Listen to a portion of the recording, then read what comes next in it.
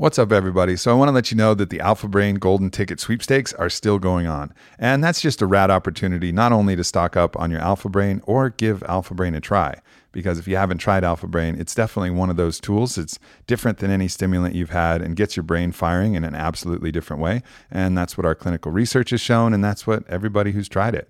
You know, we've sold over 1 million bottles of Alpha Brain and the results are in. It works. It's awesome. So this is a great opportunity, though, because if you get the Golden Ticket Sweepstakes, everybody is a winner. And there's a bunch of cool shit that we're giving away, from kettlebell sets to different other products, to discounts.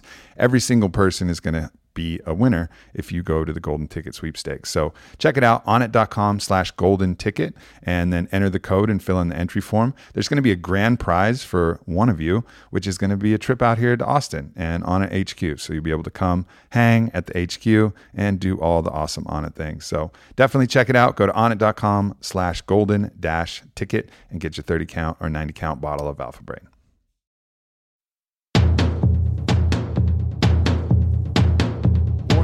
Warrior Poet Project.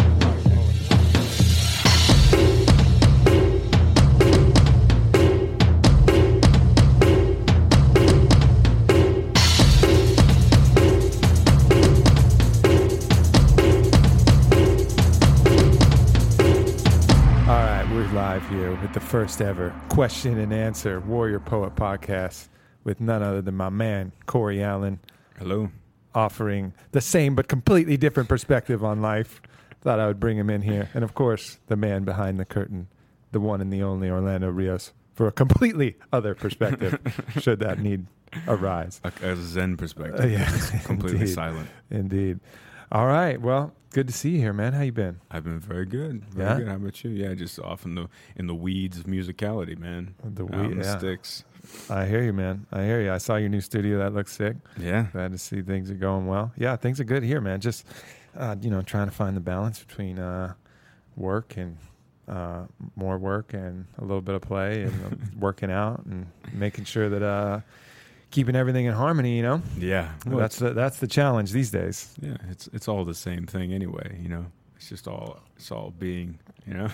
Yeah, it's true. You just got to choose which way you want to be. Yeah, it's whatever the meat Try and stick to it. Whatever the meat spacesuit is up to, you know. Yeah.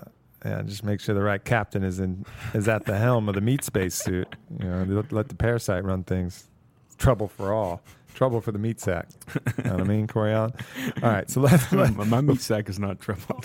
your meat sack is untroubled? You have an untroubled. untroubled meat sack? You're the only meat sack in the world that's untroubled. It's because I just don't get invested in my meatiness. You're just not attached to my your meat sack. sackiness. Nah. Yeah, well, that's it's not the easiest thing to do. No, it's not. Actually, it's the most easy thing to do. That's why I love this the quote about if you the student asks in master, if I try really really hard to and study extra hard, how long will it take me to be enlightened? And he said 10 Forever. years. No, 10 years. And he said, what if I actually sleep less, try harder than everybody else? Don't take meals. I just work and work and work. How long will it take then? He says 20 years. Yeah. It's true. We have all of the capabilities right now Yeah. to be anything that we want to be. We just have to decide it and believe it and release whatever attachments and everything else we have. But it's still not easy to do. It's that. all the trying, man. You It just is. got to get her on the other side Just of do the, it. of the trying. Yeah. Just let go. Yeah. Yeah. It's like Yeah. opening your eyelid. You don't try to do it; it just happens. So your eye, observes Yeah, the except world. when your eye is like really sticky Well, and there's that, closed yeah. shut, or you Yeah. got a black eye That's- because you're getting punched Yeah. by life repeatedly, and you're all swollen shut, and then it becomes perceivably harder. Well, that's the work. That's where all the work and all the methods come in. It's That's like it. getting the crust off your And eye. methods, that'll be something. I saw one of the questions that we have out here. So let's just start with that. One of the questions from Danny Buckler on Facebook, what meditation techniques do you have and have you practiced?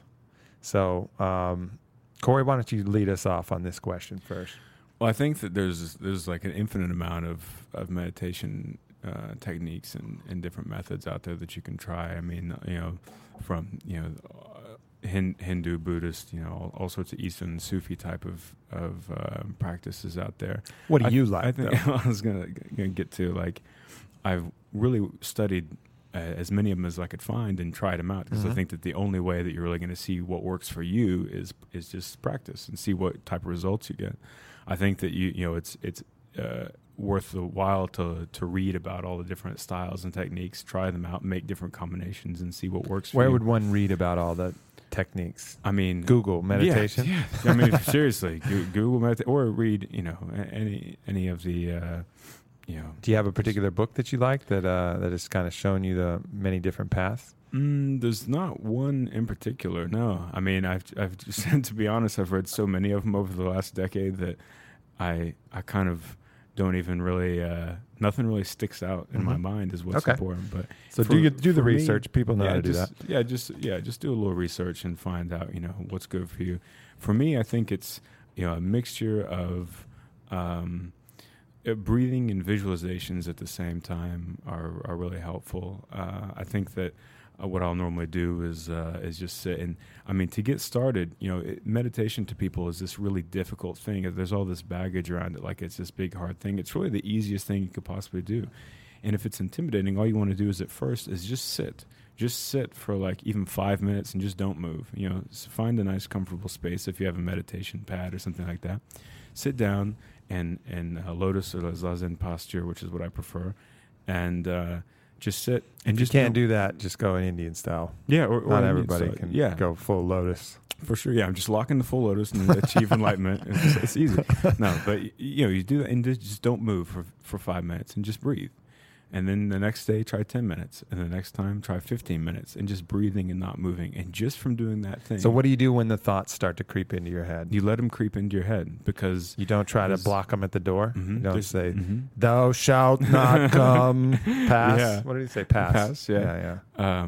Yeah, there's no way to keep your mind from not, throwing up little thoughts at you. But what you want to do is you want to let them flow by. It's like, think about if you're standing in a river and those thoughts swell up, and you just allow them to well up, and you allow them to move on. You don't hold on to them. Don't dissect them, and your mind will kind of tear them apart. And that's exactly the same method you would use in a more a psychedelic meditation, for example. The moment you try to really block some thought as it comes, you're going to get stuck on it. Well, because by blocking it, you're acknowledging it, and by acknowledging it, you're grabbing onto it, and then it grabs onto you, and you're stuck together. So let the thoughts come. Let the thoughts come. Yeah, let them flow past, because that's going to happen, and that's like healthy. That's the way that the human brain works. But breathing is very important. You want to, if you prefer, you can just take simple breaths in, and if you get bound up while you're trying to breathe, you can try and count 1, on inhale, 1 on the exhale, 2 on the inhale, go up to 10, and then see if you can do that again, starting over from 1. When you get a little bit better at that, you can start doing things like inhaling, and then, whatever type of mantra or chant you want to do upon your exhale, I find helps a lot. Because I think that in like yoga or something, whenever you're stretching, you're literally like pulling apart the fibers in your body where all of your emotional energy and different type of energies are stored. So in chanting, I think that the vibration of the resonance inside of your body really does something, to me anyway, of the same as like a yoga. And so it releases some dormant thoughts. And so what is the chant that you like to do? I mean, I like the classic Om chant, just a long one. Old school. You're going old school with it. Ram is a good one, It's the same thing. Yeah, Ram is like God in India. Give us one. And come on. Give us one right now. I will. Hold on. Just everybody. You can't rush it? Yeah, no, you can't rush it. You can't rush it. Ram is a good one too. That just means God, and Hindi, which of course God, they're not talking about a monotheistic God. They're talking about God as in all particles of the universe and the cosmos. That's a good one. And so also, like I'm loving awareness is a great one, that you can use any of those. So, as you breathe in, you let your stomach relax and inhale, and then on your exhale, you release your chant as you're exhaling.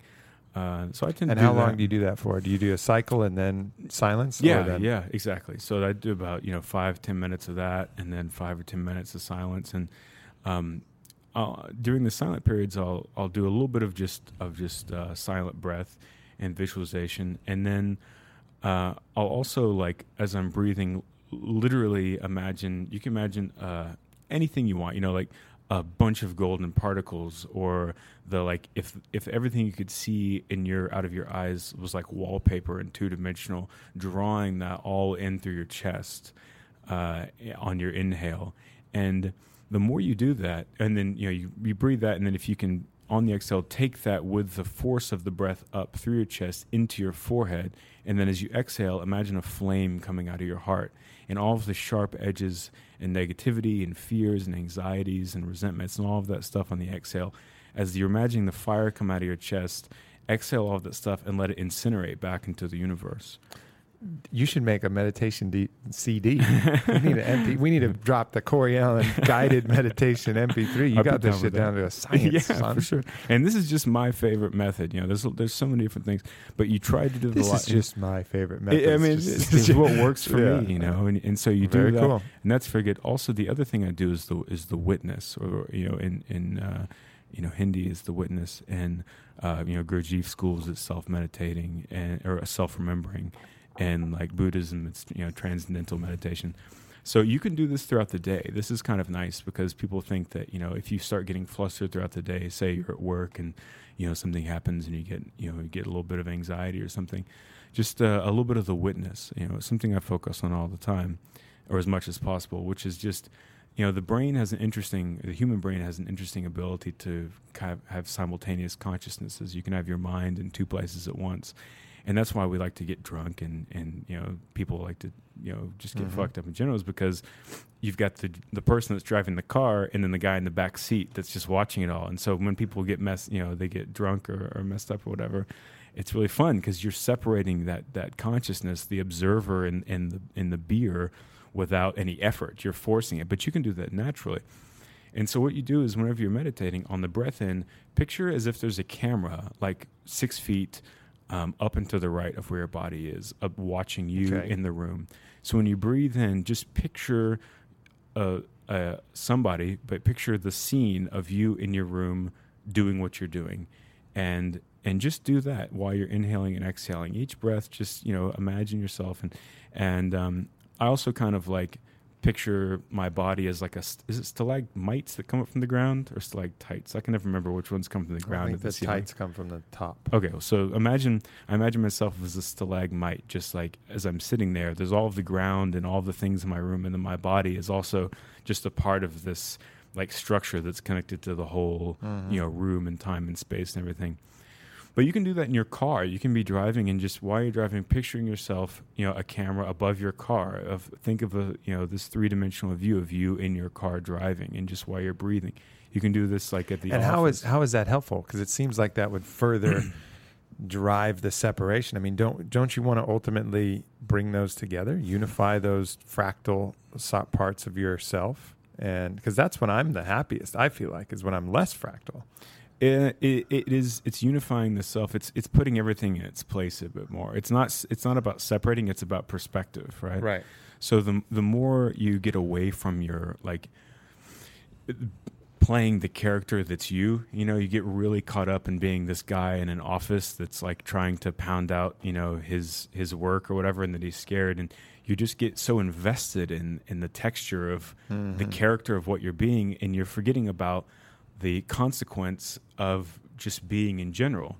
So if you are, you're playing this role in this theater play of like this person, I'm this guy and I'm being this guy in this office, if you do this type of observational, this witness thing, you remember that, you are this guy, but you're also, that's just the most basic, like thinnest possible layer of the entire scenario, the phenomenon of existence. And if you by mindfulness, practice of the witness, you can observe yourself as this small fragment of this much larger thing that's existing, as a part of an occurring phenomena outside of just that character that you've written for yourself as being. Yeah, it's a really helpful. I made it sound really complex, but it's a really simple thing. I see what you mean, and I think it's. Now that you explained it like that, I think it's an incredibly useful tool. I mean, being able to see yourself separate from yourself, to take a fresh lens of perception on viewing your own life is incredibly valuable. Totally. And that's, that's really a big part of what meditation is kind of escaping that, whether it's psychedelic or whether it's just practiced and in your room or whether it's a float tank or whatever. You start to see a different perspective on your own life, how you're living it and what's going on. And there's a lot of blocks too sometimes that you'll get past. And then this happened to me recently. And you get past this block of what you've just... It's almost like you've figured something out, you think, so you just take that as an assumption of knowledge, like I am this. Okay. So I am this. And then all of a sudden you'll escape and be like, wait a minute. Am I really that? Is that really what I am? Or have I just been telling myself that for 10 years or 20 years or 30 years, Totally. Whatever it is. And that's incredibly valuable because that's what allows you to course correct. And that's what can remove these blocks that are holding back unhappiness and feelings of unworthiness or any kind of negative energy are sometimes held behind these masks and facades. Totally. And that's what, like, people get so caught up in their character, is like that this whole thing is just this drama, man. It's this cosmic drama that we're all playing these characters and these roles. And, it's challenging to change yourself when you're trying to go inward and make yourself better or evolve in some way, because from the perspective of everyone that you're interacting with, everyone in your life system, they've got their reality set up of like, okay, Aubrey is this guy that dresses this way and talks this way. Corey is this guy that does this, and so on and so on. And if like you show up wearing a type of like shirt that you're normally not wearing, if you show up wearing a crazy pair of shoes that people will be like, oh, hey, what's going on? Hey, nice shoes, man. What's going on there? And it's like, or if you show up trying to be, more peaceful, you've cooled yourself off somewhere with some meditation, and you show up and you've got this peaceful kind of vibe. People are like, hey, what's going on? Did you not get sleep last night? What? And you're like, no, I'm just, this is a different aspect of the self. But people get so caught up with you're their character in their life script. And so whenever the character in their sitcom of their life is not sticking to the lines, the director, which is them, gets really uncomfortable. It's and like watching, cut. I remember watching, I started watching Entourage around season 3 or 4 or 5, I don't know, something late in the game. And I thought it was pretty interesting. So I had a cold or something, and I went all the way back to season 1. And it was like before their characters had really crystallized. Yeah. So you go back and I'm like, oh, he wouldn't say that. Yeah. Like Turtle wouldn't say that. What is he doing saying that? Yeah. That's not the character that I love.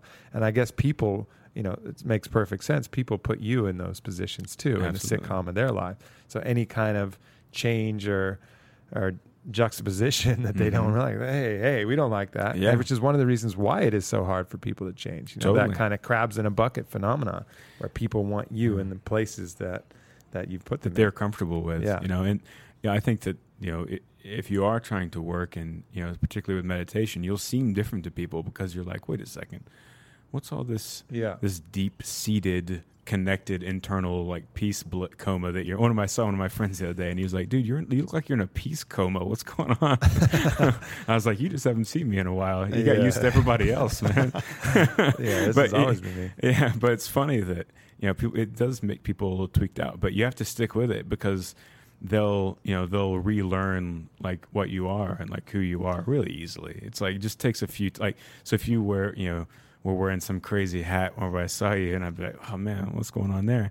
And then I saw you, we had lunch next time and you were wearing it, I wouldn't think about it again because it's already been introduced into this episode of this sitcom. It's the last episode that happened already. Yeah. So it's just stick with the change. Well, so just to make sure we get to more than 2 questions here in this, I'll go give my kind of rundown on my own meditation techniques.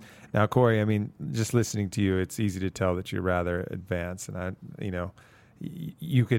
one could say that you're, on the path to mastery of this meditation technique. It's more of a challenge for me, maybe because I believe it's a challenge. I understand all the language surrounding that, but for me, it's harder. It's harder to get in there and do it. And that's why, people know me as a kind of a psychedelic entheogen advocate. And it's because for me, that has been a tool that allows me to really shut off, find that different perspective, go that different way. But that's not something that, I certainly don't recommend doing things illegally at all, if at all possible.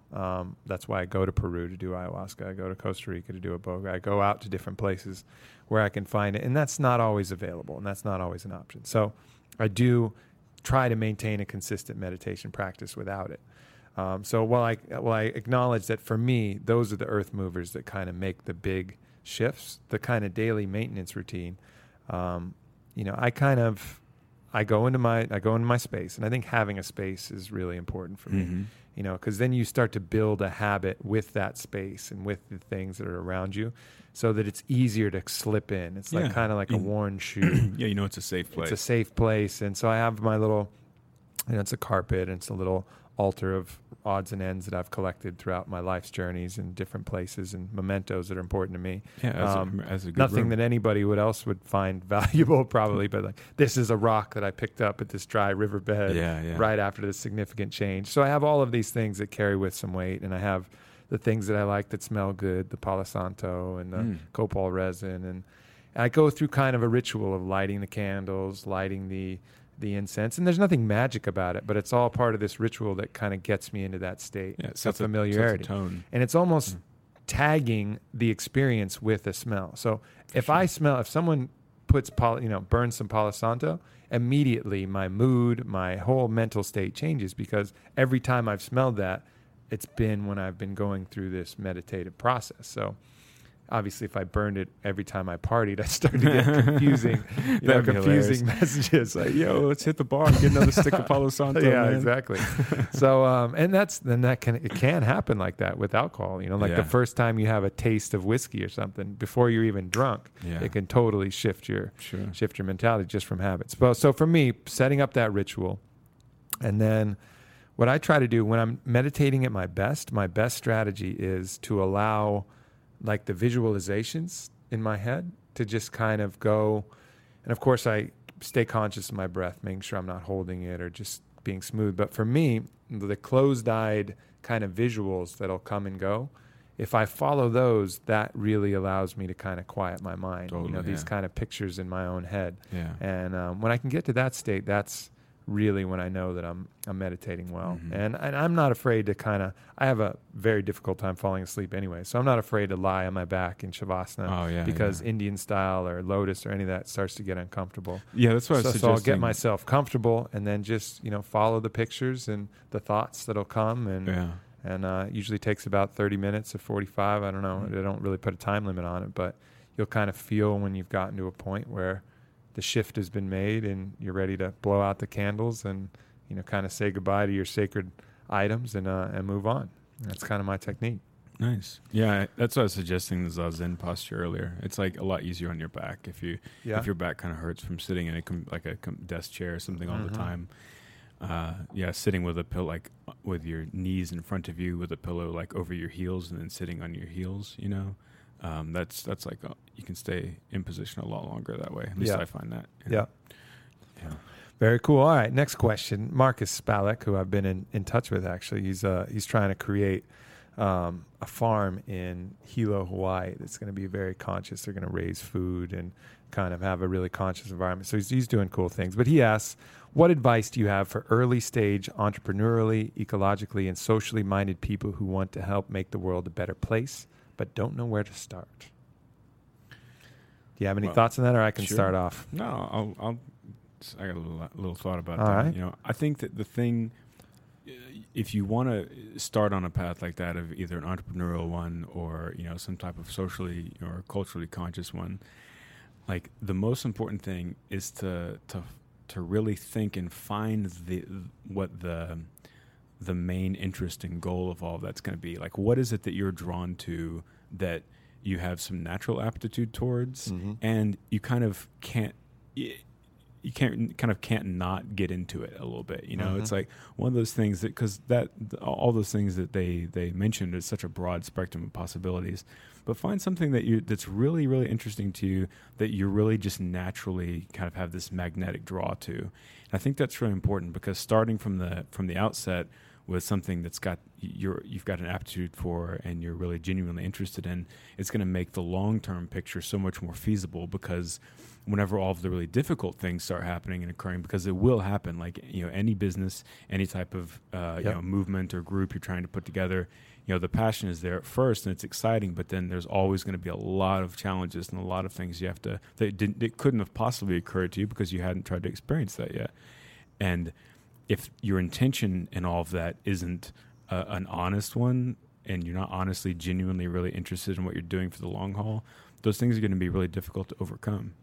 But if you set your outset from something that's really a place of honesty, and you've been honest with yourself about, like, am I genuinely into this and drawn to it, then it's going to make all that other stuff not that big of a deal. Just little bumps.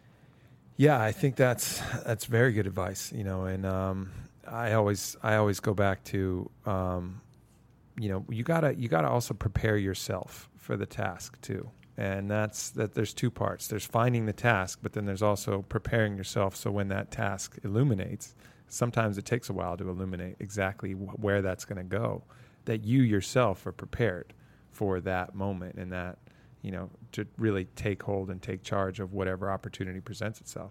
I know for me, I didn't know exactly what that was going to be until, a few years ago.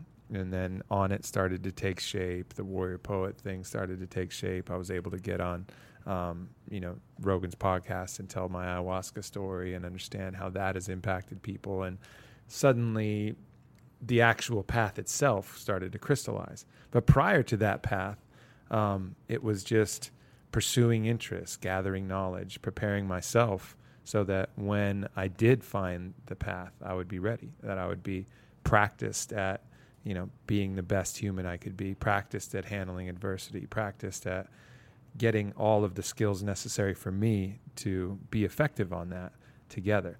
And I think, you work on that, keep an open mind, take the meditation, read a bunch, expand your knowledge base, try different things, but always with the attitude of trying to, put yourself in the best position possible. Eventually the path will illuminate. You'll find out what it is that you're really drawn to, both from aptitude and desire. And then at that point, if you've prepared yourself adequately, you'll be ready to just go.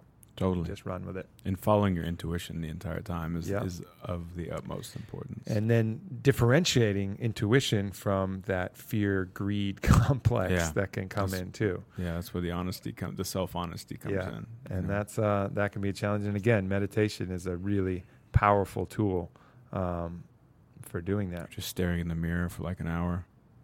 That's powerful. That's actually, so part of the Iboga pre-initiation is, Iboga is this 24-hour psychedelic. They prop you up and sit, and you stare into a mirror for most of that. You have your face painted, and you stare into a mirror until you can see what's behind you.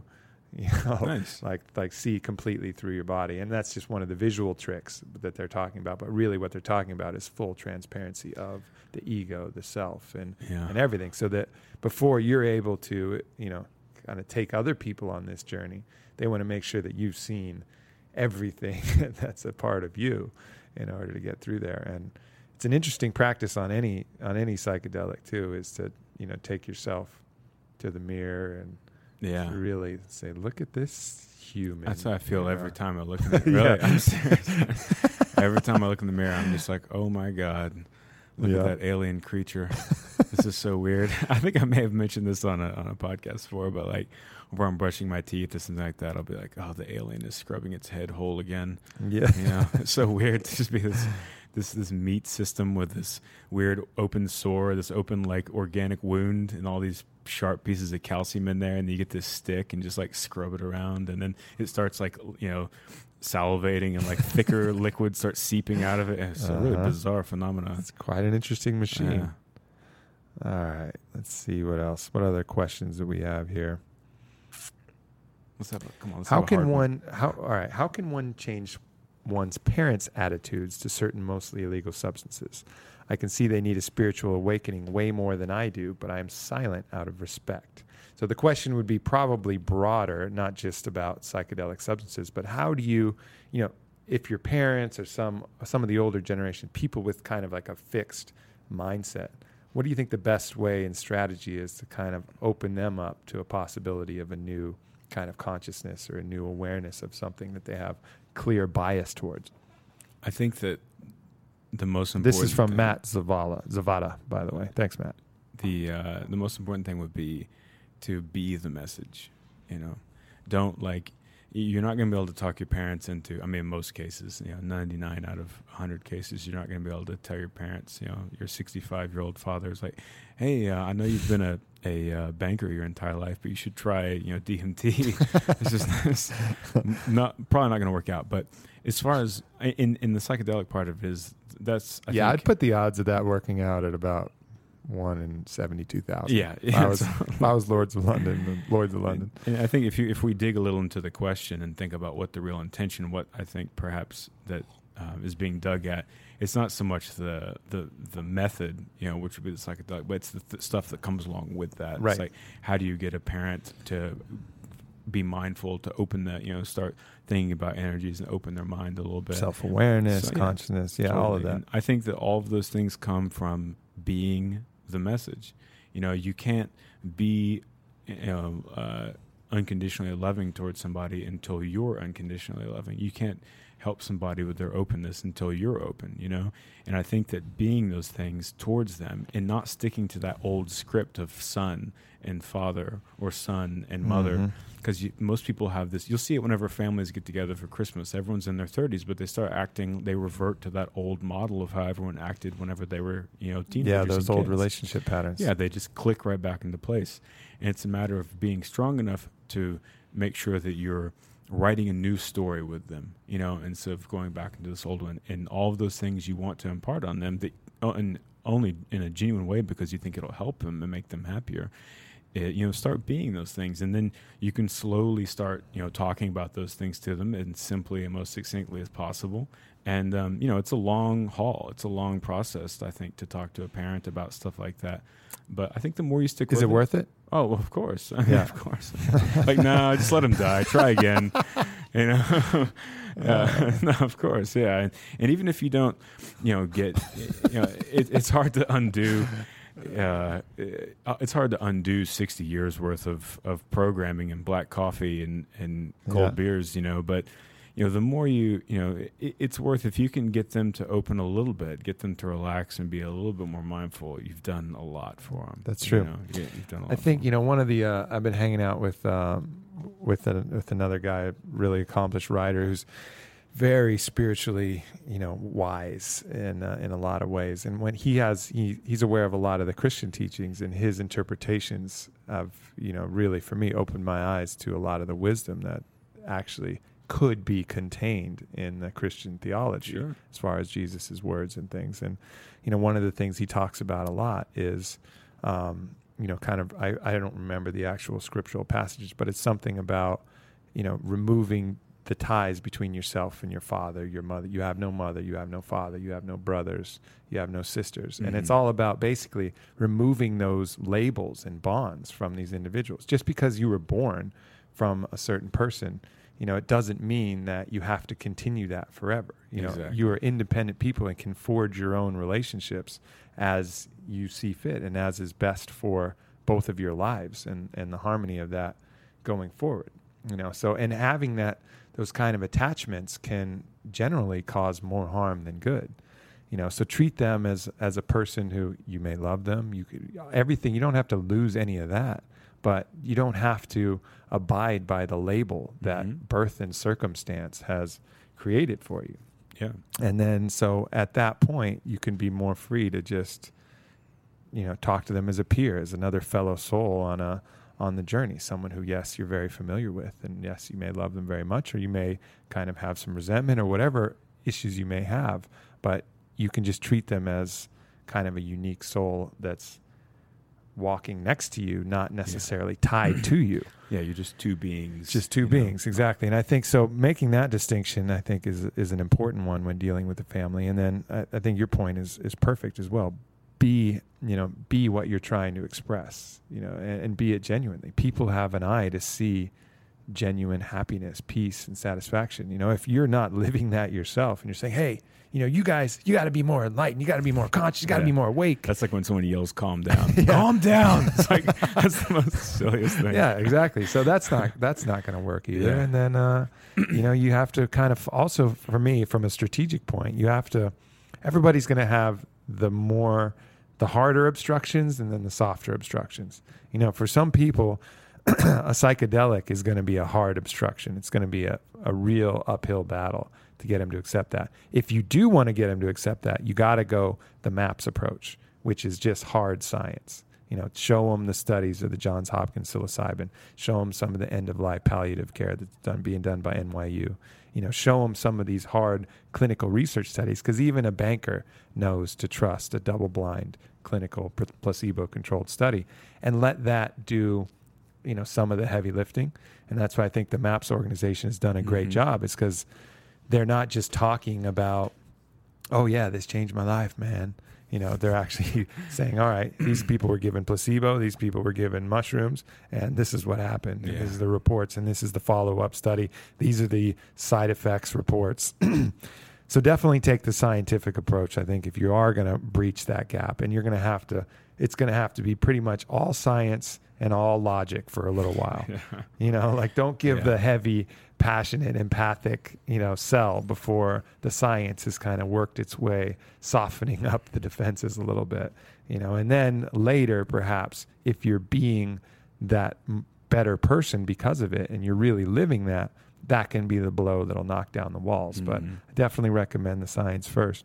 But there is going to be ways that you can get people to that they're going to be a little softer towards. Like, for example, let's say you want to get your father in a float tank, talk about the physical benefits, talk about how it's great great for your joints, and it's really, peaceful, and it's relaxing, and don't go deep into the spirit. Man, you're going to lose your mind and see yourself through a wormhole and you're going to forget. Just don't do that. Just be like, let that happen, like get them in a comfortable position that it's going to be something that they enjoy, or, get them to yoga class. Maybe your dad be like, yo, it's really good for your body and it's fun. And then all of a sudden, the yoga and the shavasana, and they're actually going through a meditation that they never would have done, but you convince them to do it just so that they feel better and healthier. And so I think a lot of those strategies can be important, but the core of it, like you said, is just be the change that you want to help people to change themselves. Very good, man. Very good. All right. Let's see what else we got.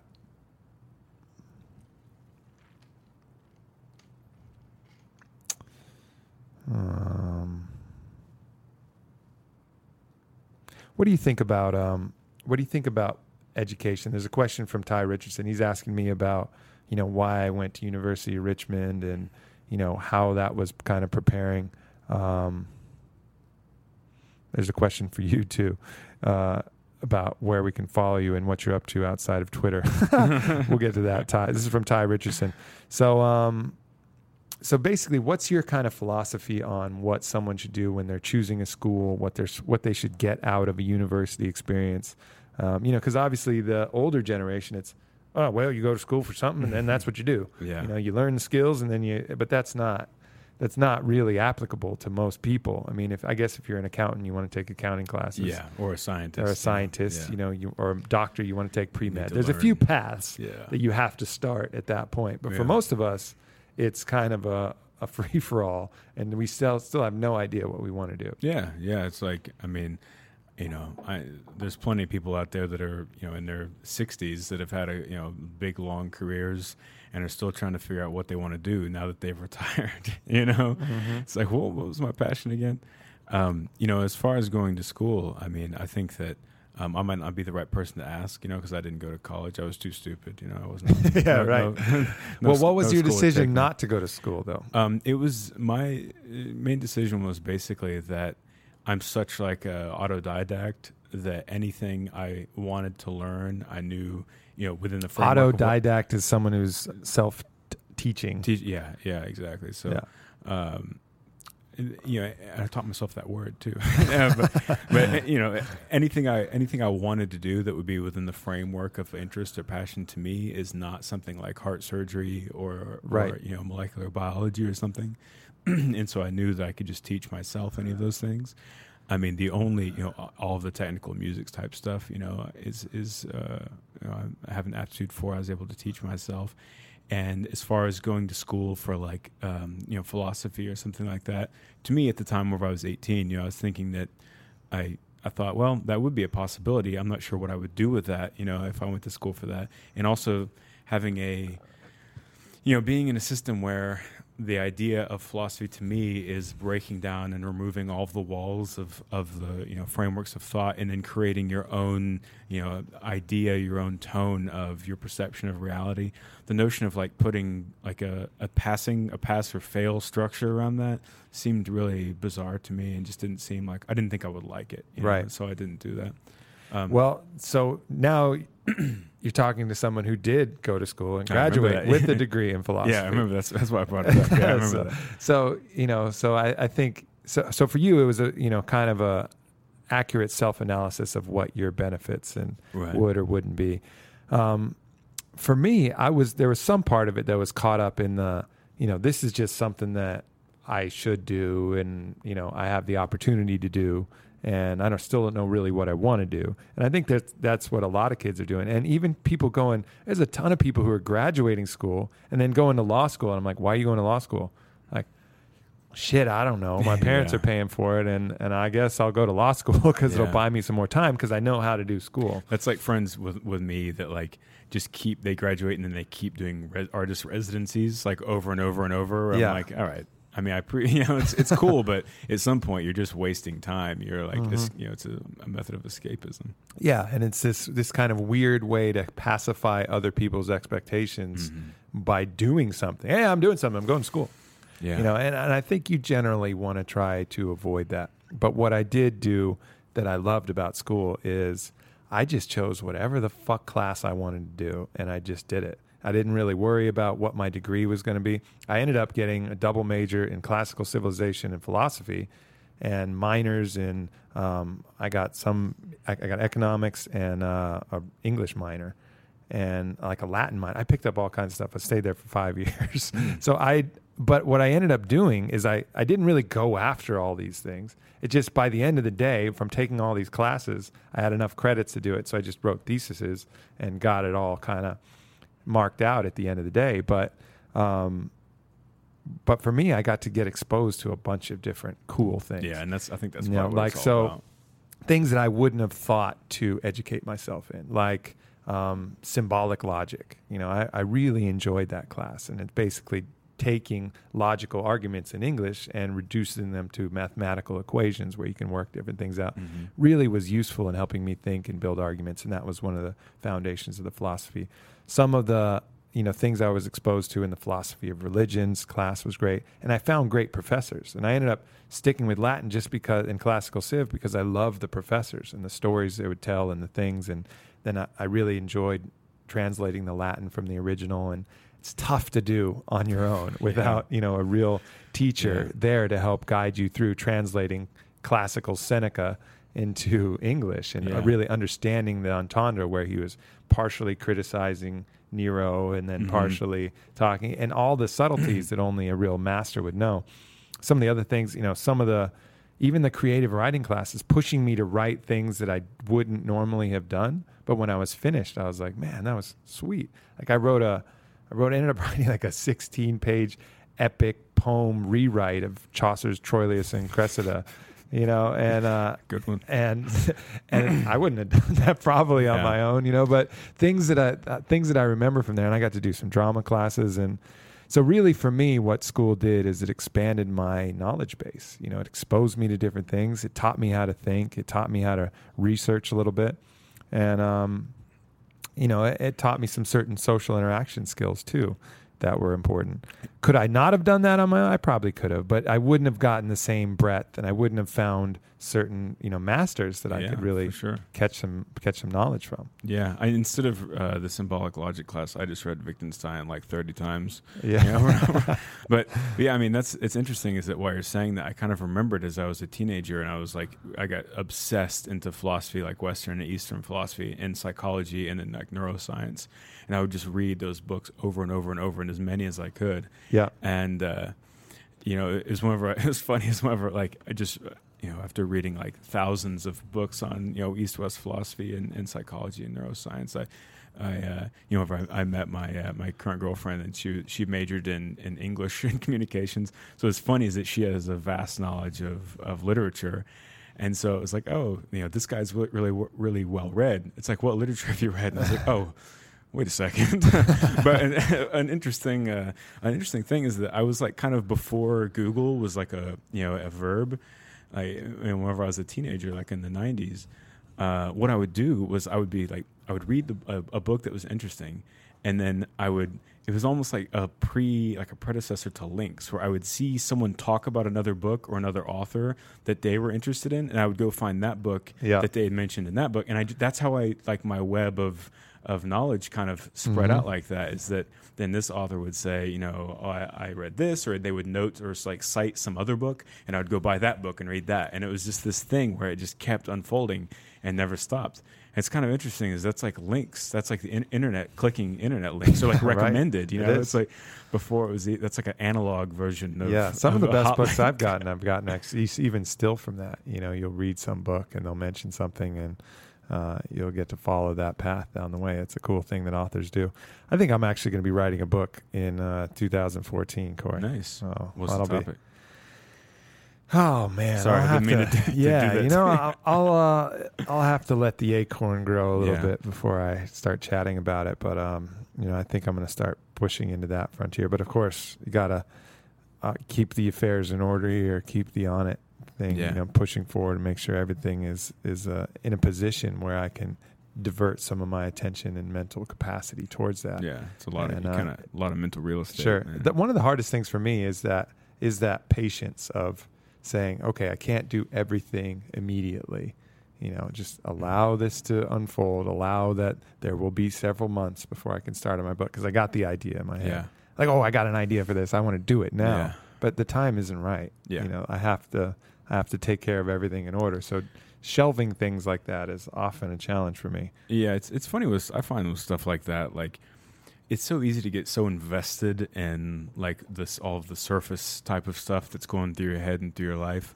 And the more and more I feel like things are just kind of not predetermined necessarily, but I feel like it's just this path, this wave that's like almost written or something. It's like this flow where things when they need to happen, that they just kind of like happen. And as long as you're like riding that wave as opposed to struggling against it, like things will happen in time when they need to. And then later you'll realize why they happened then. And then you'll be thankful that they did. Yeah. I really seem to be following that a lot more. I agree. I sometimes think about, when I was 23, 24 years old, I thought I was ready to be where I am now. Yeah, me I was too. like, what the hell? How come I'm not a CEO of a big company now? Like, I can do it.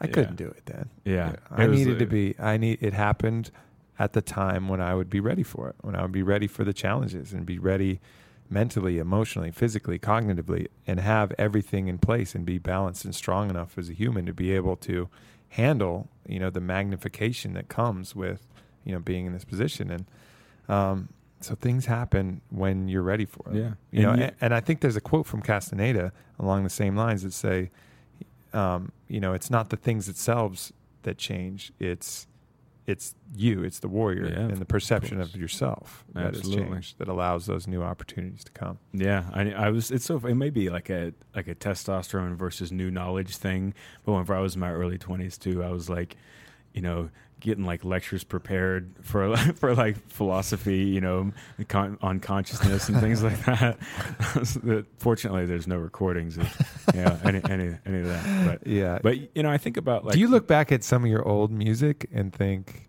that was cute, but or does some of it stand the test of time? I see it all as like it's all. Yeah, I mean it's interesting to see the little seed, growing, but it's all like a path. Like of course, I could look at it and say, oh, well, technically or like theoretically or conceptually, those things are so much more shallow than what I'd like to think the things I'm doing are now. But I don't listen to any of my old stuff. I just like to, when I look back, I kind of just think, oh, that's interesting. It's like there was the baby steps, But in like now, like with you're talking about feeling ready to write, or some of the music work I'm doing now, I think about like it's almost like this thing about trying to like, well, when I feel this, then I'll be able to do that later.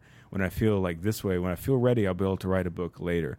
But it's more of like about just being now and then letting those things kind of grow out of you when they do, you know, because it's like because you can end up like really getting into some challenging mental states if you're like, all right, now I'm the guy that can do this other thing. You know what I mean? It's like it's so much more organic than that. I think it's like letting you just come to you come to each other, the idea, the need, and the process, and then like what you are will kind of naturally connect, and then it'll just start happening, man. You know? Yeah, and that's kind of the two ways that I think both me and you approach things kind of differently. You know, yeah, and that's right. and it's.